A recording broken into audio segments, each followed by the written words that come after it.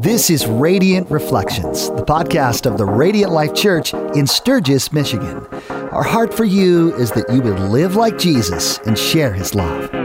This is the third installment of a three-part discussion with Pastor Josh Harriman, Pastor Ryan Bibb, Ryan Banaszak, and Dave Northrup. All four of these men sat down to talk about how current culture is affecting perceptions on law enforcement, not only locally here in Sturgis, Michigan, but in our country as a whole. I think we can all say that we can be thankful for the police officers like Ryan Banaszak and Dave Northrup who keep us safe in our communities. You'll hear Dave and the rest of the guests say something pretty consistently through this podcast. Don't paint with a broad stroke. One bad police officer does not mean an entire group of people are bad. We're thankful for our local police officers. I hope you are too. And I hope you'll continue to listen to Radiant Reflections. Specifically, if you haven't heard the first part and the second part of this three-part discussion on Radiant Reflections, please stop this podcast right now, go back and listen to episode 23 and episode 24. And now, here's Pastor Josh Harriman, Pastor Ryan Bibb, Ryan Banaszak, and Dave Northrup. All right, ladies and gentlemen, welcome to episode 25. We are continuing our conversation here with Pastor Ryan Bibb, Ryan Banaszak, and Dave Northrup. If you haven't heard the last couple of episodes, you're missing out. Go back and listen to those before you listen to this one. Some of this probably won't make sense. No, and I'm really glad we're doing this because we have never had a situation where we've had to go 3 episodes in one sitting.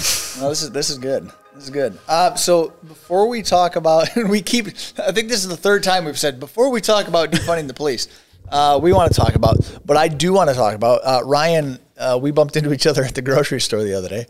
Did. And had a 30-minute conversation blocking the frozen vegetable aisle. That's right. We were chatting. I felt so bad. There was this one lady standing there and she didn't want to interrupt, but she was clearly waiting to get something out of one of the frozen, sections.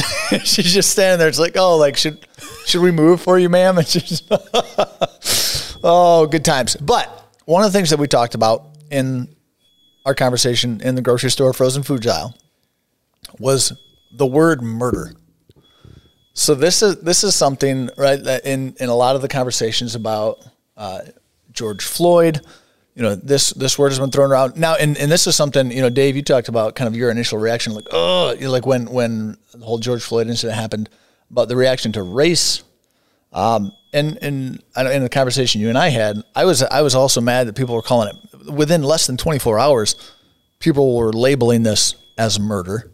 I said, man, we don't have the information yet to do that. But now, a couple months later, that seems to be the general term people would use when they're looking at it. I believe the last time I looked, Derek Chauvin, the officer involved, I think 2nd and 3rd degree murder are the charges he's facing. But you brought up something about murder that I think is an interesting line of conversation that we could tease out. So you want to rehash kind of what you brought up? I think it's important to understand the legal definition of murder, and because murder's used so broadly when it comes to death, right? They were murdered. And so you have murder, which is the willful, wanton killing of another person. Was it that officer's intent to kill George Floyd? I don't know. I don't think any of us know. That would make it comparable to the race issue, right? That would be we don't have a glimpse into his. Yeah, when the murder is, and Dave, feel free to hop in when you want, but when the term murder is tossed in there, right? That is, So when you talk about murder, was that his intent? Was he willfully trying to kill that George Floyd, or was it more relevant to manslaughter, where his actions led to the death of George Floyd, whether it was that his intention to do that, or was it a lack of training, whether it was not caring, right? We know his actions, in some effect, resulted in George Floyd's death. No matter if drugs are in his system, which we know, there was still, the drugs may have exasperated the death. Correct. But we would all say the police officer definitely had a role in the death of George Floyd. Yes. So, and maybe it's semantics with the wording of murder, manslaughter. But there's different levels, and there's different definitions of both, and one may be more applicable than the other. So I think that's willful, was that his intention, or was he negligent in his actions that led to the death of? Again, I'm going to beat on it again. Goes back to a heart issue, right? Was that his heart? Was his heart to kill George Floyd, or was his heart so callous that he didn't care about his actions, and if George Floyd died, it didn't matter to him? So take us into your guys' level, because the one narrative that we kept hearing from George Floyd, all four of us probably watched that video, right? And no matter what, you can't sit there and say, that's disturbing. Anytime someone dies, it's disturbing. And I think, Dave, you hit on that. What George kept saying is, I can't breathe, right? And now you're seeing the T-shirts being made, I can't breathe, or whatever. Take us into what it's like to be in a situation where you are trying to arrest someone, control someone, whatever it is, and they're saying that. Under your assumption, like, do you believe that person initially, or is it like they just want to get out of my, like, help, because I've never been there. I and maybe you guys haven't, where you've been in a situation where someone's saying, but what is perhaps the training? What is the thought process of that whole thing? If someone is saying that, what transpires? So, I mean, officers are trained. I can only speak for how we train our officers in Sturgis, right? And I know how we train is nationally accepted best practices, off of standards created both by the Michigan Commission on Law Enforcement Standards and nationally. So we're in line with that. But, we train officers that once someone's in handcuffs, right, you're off their back because, that compresses the chest. You stay away from the head and neck unless you have no other choice. So I have dealt with many arrests, and I'm sure Dave has as well, where the person says, I can't breathe, and there's no restriction to their chest or back. And so when you look at the physiological side of it, if they're talking, they're breathing. I mean, there's air coming in, right? So it's like, people use it when it's not necessarily the case. Yeah. But as an officer, if someone's saying that, you have to evaluate where you're at, what's going on, what's the situation, and make sure that you're not causing that, or evaluate, okay, nope, he can breathe. I'm watching him breathe. He's fine. But just because someone's saying it doesn't mean that's necessarily true. Yeah. And sometimes that's a psychological issue, and not saying, hey, this person's crazy, so that's why it's more of that they get so worked up that, and it's hard to breathe, that they just feel like they can't breathe. And so excited delirium. Yeah. Well, there's probably a little bit of stress involved in getting arrested. Yeah. I imagine this is not his first time. He knows what's going to happen. Yeah, and so when you're going through that, what an officer should be doing is reevaluating every time. He's saying this. Okay, well, if he's talking, then that means there's an exchange of oxygen. So there's no way to talk if you're not breathing. So but you can't just say, oh, you can breathe, shut up and quit being a baby about it. Sure. You can't do that. You need to start evaluating it, because this is something that if I settle the person down, hey, if you calm down, making sure that I'm not on him, there's nothing restricting him, and that maybe if I set him up, if they're down on the ground, the one in New York they had several years ago, the guy was very girthy. So him laying down probably caused restriction of breathing. Him getting his belly shoved back into his diaphragm caused restriction of breathing. How can you handle that? Well, do you just keep him laying down, or do you set him up? If you set him up, now you can breathe. You get the restriction off the diaphragm. Some of that's some of the training that you have. I know that especially with the fire department, Sturgis Fire Department, working so well with the police department, I've come down before and had some of the medical people. Hey, can you check out this guy? Can you talk to him? They have oxygen that's there and available. But what you don't do is ignore him. That's what was there. And what you don't do is when somebody's saying that and you have several people there, if nobody's a boss, somebody's got to be a boss. Somebody's got to come up and be a leader and say, maybe we just need to do this. He's in handcuffs. He's not fighting. Let's settle that down and make those adjustments. So that's kind of our view on it. And I think, there's also a big difference between someone that's in handcuffs and someone who is not. If someone's actively resisting, right, and they are trying to prevent you from putting handcuffs on them, we're in a different level than once they are in handcuffs, right? Because if I'm actively engaged in a struggle with someone trying to arrest them and they're yelling, I can't breathe, yet every time I try to adjust, the fight is instantly back on. Yeah. It's a different situation, right? In the George Floyd incident, he was in handcuffs. And I think Dave and I both agree, the minute handcuffs are on, you have 4 or 5 officers there. All right, let's get them up onto their side. Let's make sure they're in a position where we get medical here, take those steps. But again, it's I think law enforcement, and Dave and I have had this conversation a couple times, law enforcement is far from a black and white profession. Black and white being clear and unclear, not right. Thank you for defining that. Right, yeah. I said that and I was like, wow, I need to clarify that. It's very gray, right? I mean, it is, you're trying to decipher who's telling you the truth, who's lying to you every moment of every call you handle. And that's part of the job. I think that's why it's a unique job, because nothing is ever the same. No situation's ever the same.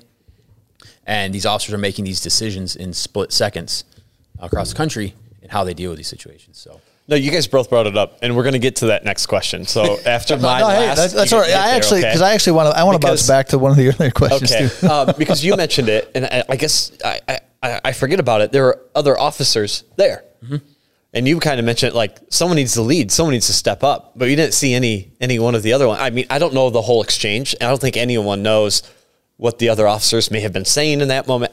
I don't know, but was there an overall like a leadership, just like, hey, he's like you said, he's in handcuffs. They're like, hey, let's get him up now or something. I think that because with the pictures that I saw, this again, now it's pictures, we just take a little snapshot so you don't know what's happening. Yeah. I can see what's happening in that second. That's all I know is that I think that their problem, and the problem is in law enforcement, just like it's any place else, is that we're apathetic, that how many people, even in your own office here, if somebody was doing something that's just a little off color or just a little bit that needs to be changed, how many people would step up and say, you know what, you need to knock that off? Or if somebody walked in and they're doing something, that stepping up and taking that role. And I think that America as a whole, that we're apathetic, and I deal with kids all the time. And I remember this kid saying, well, that's not me, man. That's on them. And no, we had somebody die because you had a lack of leadership. I did not see did you see any stripes there? I didn't see any during the incident. No. So any supervisors? I didn't see any supervisors there. Well, it's interesting. I'm reading a book right now called Having the Difficult Conversations. And it's a great book, by the way. Yeah? You read it? What, no, it's okay. We might be talking about this different books here. What's your who wrote your? Is it like mine? Purple and gold? Red. Okay, no. So we're talking about a different one. I'm sure your book is really good though. No, it was funny. I'm reading this book about having those difficult conversations, and it goes to incidents like that, or any incident where you need to call someone out on behavior or action. And while it's uncomfortable and it's difficult, the long-term benefits, right, are huge, and it's definitely what we need as a country and as a profession. It's even more important for us. Oh no, yeah, different book. Okay, I'll send you a copy of mine when I'm done with it. It is especially important in law enforcement because we are given law enforcement officers obviously carry a gun and they have the legal right to take a life if needed, and so with great responsibility. You talking the Spider-Man thing with great power comes great responsibility. Great power comes great responsibility. I think it was right before Spider-Man. Yeah, but I was good to go with Uncle Ben, right? Yeah, or whatever. Right. So when you have that responsibility and you have that ability, there's a great responsibility that comes along with that, and we need to make sure as a profession that we hold each other accountable and call out issues when you see them, for the benefit of society and the benefit of the department and the benefit of that officer. Yeah. Okay. Just so we don't leave it hanging, I want to bounce back. No, I want to bounce back to the murder thing, right? I mean, because that's what started this whole conversation. Right. I mean, so you kind of teased out the legal definition. Do you think, though? I mean, and you alluded to it a little bit. The general public, they don't think in terms like that. So do you? I mean, you think, oh, hey, like you were involved in the death of somebody, it's murder. I mean, legally, yes. I mean, we have kind of this minutia and like the breakdown. And how familiar do you think the general public is with that? To where like, is it legally, maybe murder isn't the right word, but in describing the fact that this officer was involved in the death of George Floyd. Right. Is it murder? I mean, in a sense, given the general public's perception of what constitutes it's murder. Perception, but vocabulary. We all use murder and killing. It's the same. Right. Yeah. We as a society don't sit there and call it manslaughter unless it goes to the legal system. Like, who walks around? Maybe you guys use that more in your vocabulary, but an average Joe doesn't walk around and say manslaughter. We say you killed someone, you murdered. Like, right. So we blend the average society, a culture, we blend all these words together and make one word, even though legal system breaks it down. You and I had that discussion yesterday. Well, what is when Scripture, God's word, the Bible, when that says murder, back 2,000 years ago, they're not saying first degree, second degree, third degree, manslaughter. It was murder. It was the one instance where this could be a broad stroke, if you will, when we're trying to get away from the broad stroke. Biblically, murder was just the killing of someone, whether it was premeditated, whether it was not. Right. Now, the penalty, I mean, and I would have to go further into Leviticus, but I do think the penalty was different. If you accidentally killed somebody or you were negligent, and you killed somebody. I mean, there was a penal difference. But yeah, I mean, just in general, though, again, don't kill. Murder. That's what it was. But we are living today in the 21st century. We have different legal standards now than. Yeah. Right. So, I mean, I guess bottom line is, like, if somebody were to use that word, like murder, in conjunction with George Floyd, like, how do we tease out because you guys are coming at it from you guys get that. Like, you live and breathe that legal, the legal breakdown, so to speak, of what is what. The general population, and I'm not saying that, like, oh, well, hey, the general population is ignorant, so we just give them a pass. It's not that. But I don't know, Dave's got something. Yeah. Well, and I say that a lot, that we are ignorant, and which is better than being stupid. Ignorant means that I have the capacity to learn and understand. And stupid is I'm just going to go with whatever, and facts don't matter. And I think that we're ignorant a lot. And that's why I think that exchanges like this are really important, is to try to find out. We had somebody here a little bit earlier who voiced in from the outside a couple of opinions that I disagreed with. But I think it's good to make those and have a good dialogue about them. And it's just bad when we are all stuck on what we believe and it's not factual. Yeah. Agreed. Okay. Finally, the question we've been waiting for. Let's do it. I'm ready. All right. I've been like chomping at the bit over here.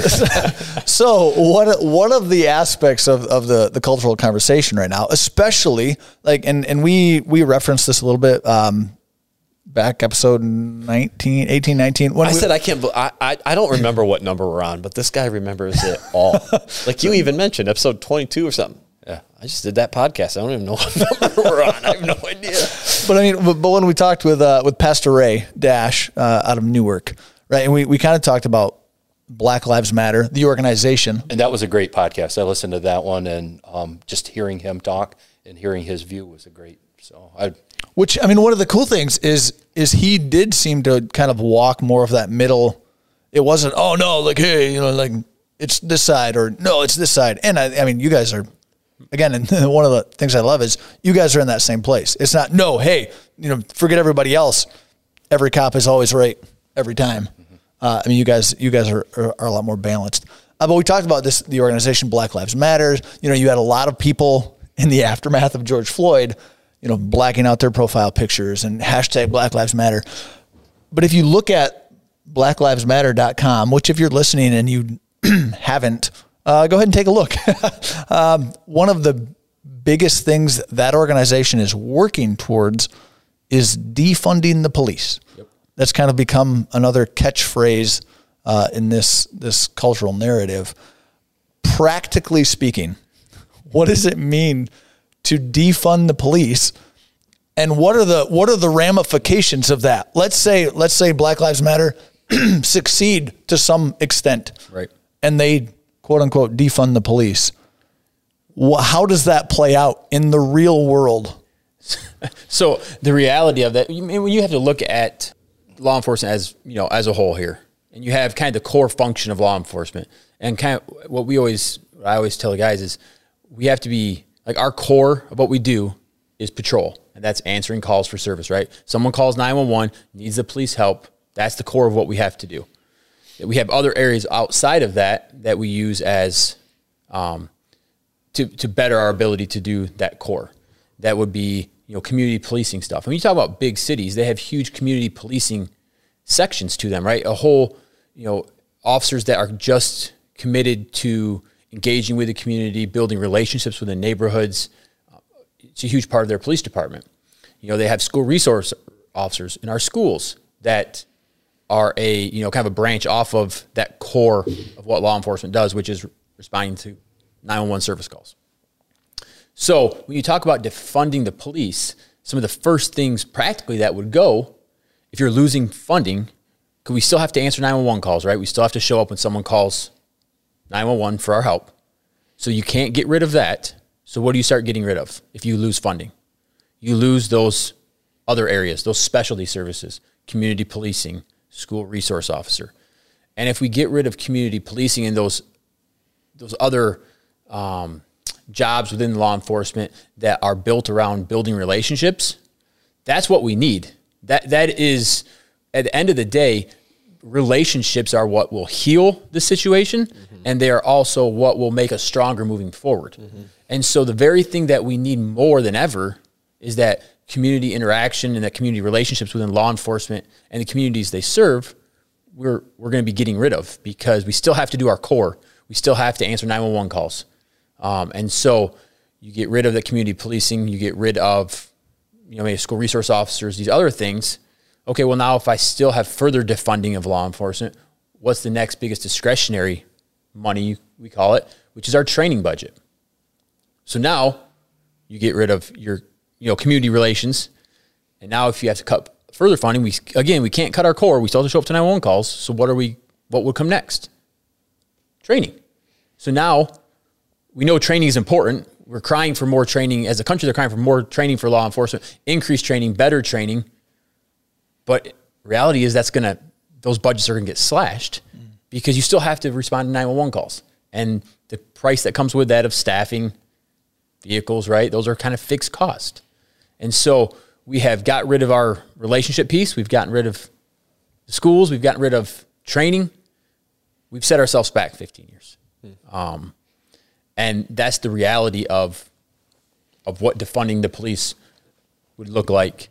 And because I've heard, well, defunding the police means we're just going to get rid of law enforcement. Now, if you really look at what the defund the police movement is, for the most part, with some exceptions outside of some cities that have tried to get rid of their whole police department, it's not about getting rid of the police department. It's about slashing funding and putting funding elsewhere. But that's not going to fix the problem, because you're now just you're handcuffing law enforcement and preventing us from doing things that are beneficial. So if anything, like, rather than help the problem, it would actually exacerbate issues where you're taking law enforcement back to the 60s, 50s and 60s is what you would end up doing. And I made a comment 2 podcasts ago about people in Yahoos and Priuses responding to calls, because that's what they were talking about on the West Coast. Priuses are expensive, that's what they bro. had on the West Coast. So they had some little Priuses that they were going to be. If someone drives a Prius listening to this podcast, we apologize. You've lost them. And we are sorry. You keep driving your Prius proudly. And we have a few people that come to Radio Life that drive, drive Priuses. And have apples. Prius-i? Pri-i? Several Pri-i that go here. No, you're right. It set us back. Yeah. Because the 80s was when the community policing started to come in, hot and heavy, but that was an awful lot of the civil unrest that was brought to you in the 60s and early 70s and Vietnam and all the protests. And they said, hey, you need to get more professional. We need to be more relational. So the things that you're going to end up dropping are the things that were put in place historically. And that's why we need to be thoughtful about this and find out why is law enforcement where they are now compared to where they were back in the 1800s, in the early 1900s. Where are they at? Why are they set up the way they are now? It's a little bit less militaristic, and than it was several years ago. But it's also significantly more focused on community values and relationships. Okay, so that's an interesting. And Ryan, you and I talked a little bit about this too in the frozen food tile. But Dave, I mean, you just talked about how the police is less militaristic now. But another piece of this conversation in our culture is, you hear defund the police. You also hear people saying demilitarize the police. What does that mean? I mean, again, Ryan, we talked about this a little bit. Right. What are people asking for, and why do they think that the police are militarized? You guys think? I think that you look at, because you have ranks, you have structure, you have guys wearing black outfits, instead of camouflage, and some of those other things that people are looking at. They're looking at the SWAT teams. They're looking at some of those things. Even St. Joseph County. Go ahead. And it goes, I think a lot of the demilitarization, if you look back 3 to 4 years ago, was when there's a federal program called the 1033 program. And when that came to light, and Dave's rolling his eyes at me, but when that became really public, was that the 1033 program allows for military surplus to get rolled down to local law enforcement. A lot of that was armored vehicles. Back 15 years ago, that was tanks of some kind, or MRAPs. Now it's MRAPs. But they're ballistic, armor protected vehicles used for SWAT teams, used for that kind of stuff. And so that was when the whole real big demilitarization push came. It was surrounding that program. And hey, why do law enforcement need tanks, or why do they need an MRAP? Well, a lot of it's used for SWAT teams when they have barricaded subjects. When they have, right. MRAPs have been used, and if you don't know what MRAP is, you can look it up online. Okay. It's a huge. I was going to ask, what is it? It's a very big, mine resistant ambush protected vehicle. That was developed for use in Iraq and Afghanistan, dealing with a lot of IEDs, but it's armor plated. And it will stop rifle rounds and stuff, some other threats that are common to law enforcement in the U.S., as well as overseas for our service members. And so those vehicles are used for any number of things. They've been used down south for hurricane response because they set up so high they can get through flooded areas. They've been used to rescue stranded people in active shooter situations. They're used to protect law enforcement, whether it's a barricaded or a hostage situation. So and that's even in our county. You don't even have to talk nationally. Right. You're, not the flood issue, but you're talking about a barricaded gunman and going up to the house and helping save people that are in the house in a safe way. We've done that. But that program, again, you look at this little small things and say, oh, well, you can get helicopter, or you can get this MRAP, or you can get this. But they also have other equipment that came through there that was very helpful to law enforcement. Medical supplies. And so there's a ton of different things. The problem is we keep throwing the baby out with the wash and say that a whole program's bad because you have a section that may not be. Well, and even that, I think the big thing was there was a few agencies across the U.S. who were abusing that program, right, and using it in a way that it was not intended to be used, and that broad brush stroke again has now painted that whole program as bad, and it really started the demilitarization of police. Got to get rid of this program. So that's where the demilitarization.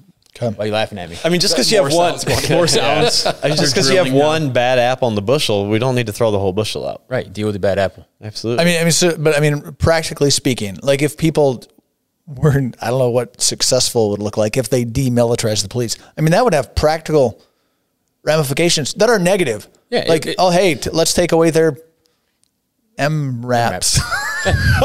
It would not only have negative implications for law enforcement, for the officers. It's an officer safety issue. I mean, a lot of these, especially when you look at the armored vehicles and stuff, it's an officer safety. It allows them to do their job effectively and safely as can be done, because it's a dangerous job.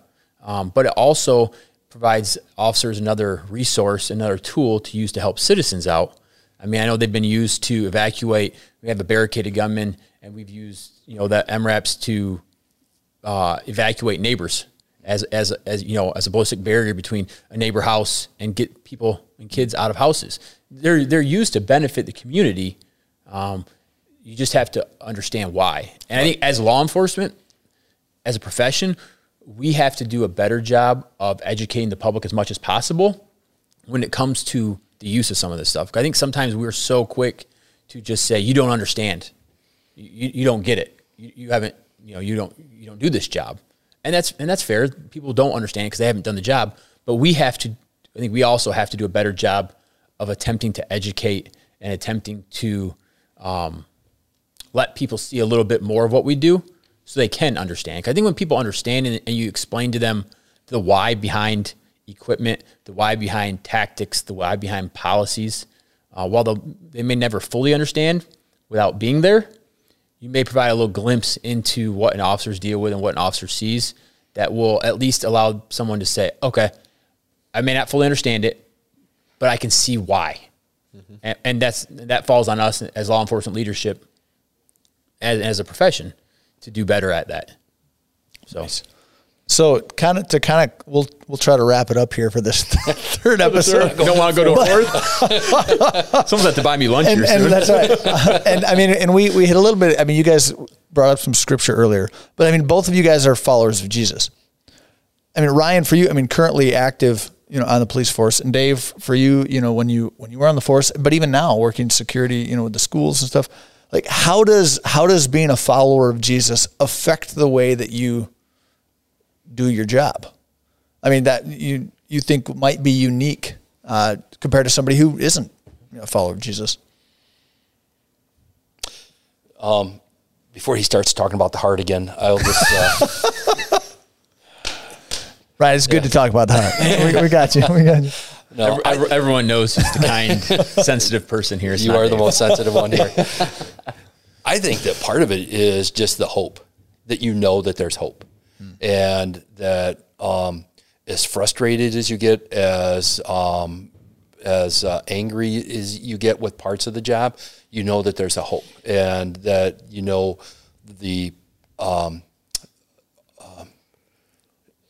the creator of the world is still in charge. And so I think that part of that for me is on those days where I just feel like picking that chair up and throwing it, or get so frustrated with something, is that just have to reset and know that. And then I don't get upset when you're dealing with. I don't get as upset when I'm dealing with somebody when you can stop and think that Jesus died for that person as well. And I think and that's hard sometimes, because you want to introduce him to Jesus like right now. I want to send you to the pearly gates, and that's how you just get angry with it. But you have to say, just as much as Jesus died on the cross for me, is he died for that guy who's that drug guy that I have to deal with all the time, that person who's beating his wife, that drunk that I see all the time, that you have to keep that in perspective. And sometimes, and my wife and I talk about this, is just how do you go through life without being a drunk or taking drugs or whatever, to try to help you make it through. And I don't know how to say that, but it's just like it's just frustrating when you're dealing with somebody to know that that's the same God that did both, that my attitude needs to change toward that. Mm-hmm. It's a matter of heart for Ryan, and that's your segue. You're a jerk. No, I think Dave hit it on the head there with that hope. But I think I'll speak from your heart. Sorry.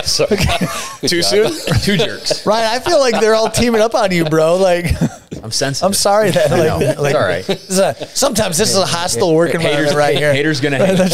Yeah. So I think Dave he was right on with what he said, because so often, like I mentioned earlier, officers deal with people at their worst, and so it's very easy. And especially we talked about before, Dave and I, back when he was at Toll's department, especially the guys that work midnights and overnight shift, they have very few interactions with people who appreciate them, or they have interactions with people who don't appreciate them and are committing crime and don't respect them. And so it's very easy to get that jaded, calloused heart, like that what I did there. It's very easy to become jaded and calloused towards people in the whole, because you deal with it with that same subgroup of people all the time, over and over and over and over again. And so you start to have this, it's easy to just be like, well, everyone's like that, because you don't have the interactions with the people that appreciate you and respect what you do and are thankful for you. And so having that hope, knowing that there's more to this than just that, I think Dave would probably agree that's a light many times when you get done with the end of your shift. No, that's good. Pastor Ryan, anything else you want to throw out before we wrap this episode up? No, I just, again, appreciate your guys' perspective and coming in and thinking we're shooting one podcast and 3 episodes later, here we are. But no, thanks for what you guys do and have done, and appreciate you guys. And I just feel like we got to pray for them. Yeah, and I want to throw it before we close out in prayer. I want to say this. When we talked to Pastor Ray, he said one of the biggest ways you can get, as he was giving us insights into the Black community, he says it's relationship. Mm-hmm. Get to know people. Hey, that person looks different. Don't write them off. Get to know them. You'll find out a whole lot. I want to issue that same challenge to everybody listening now, whether you're in Sturgis or some other community, especially if you're somebody that you have maybe a bent against law enforcement. Get to know some of the local officers. Like, they're real people. So don't sit there and write them all off. Don't paint with this broad brush, like Dave, like you talked about. Actually get to know some of the guys that are putting their life on the line and serving in your community. Get to know them. But yeah. All right, Ryan, you want to close us out in prayer? This again, we're very grateful for the officers in our community and the surrounding communities. You guys really do make this a place where we don't have to be scared to walk. We don't have to be scared to walk through neighborhoods because of what you guys are doing. And yeah, we are grateful for that. So yeah, Ryan, if you want to close us up, Pastor Ryan, close us out in prayer. That'll be a great way to close episode 25. Okay. Heavenly Father, just thank you for this time. Thank you for the time that Dave and Ryan made on their schedule. They're busy, but they made it a priority to come and have this conversation, a tough conversation to have in the midst of everything that's going on, but a great conversation to sit down and slow down life a little bit, to understand a different perspective that we as average people don't always fully understand. God, may this whole thing be a learning process from us. May we never stop learning. May we be able to, in an event that may trigger a ton of emotions right away, God, may we be able to allow those emotions to settle a little bit before we judge, before we shoot off things. Help us just to learn more about loving everyone, no matter skin color, no matter what their occupation is. I pray that we would just help us to live like you more and more, Jesus, in this world. I pray for Dave and Ryan. Would you bless them? Would you grant them incredible leadership in their roles as they're in public safety? God, would you anoint them in incredible ways? Would your light shine in them and through them? Protect their families, God. Bless their families. Bless their kids. Bless their spouse. And I just pray you do amazing things. And God, I just pray for, as we wrap up this episode, that some sort of ripple effect of blessing would go upon the law enforcement here, not only in this community, not only in this county, in this state, but this nation. We just pray for incredible healing. And we know it's going to happen through relationships, the building of relationships, but the most important building relationship is with you, Jesus Christ. And so we pray that would happen first and foremost.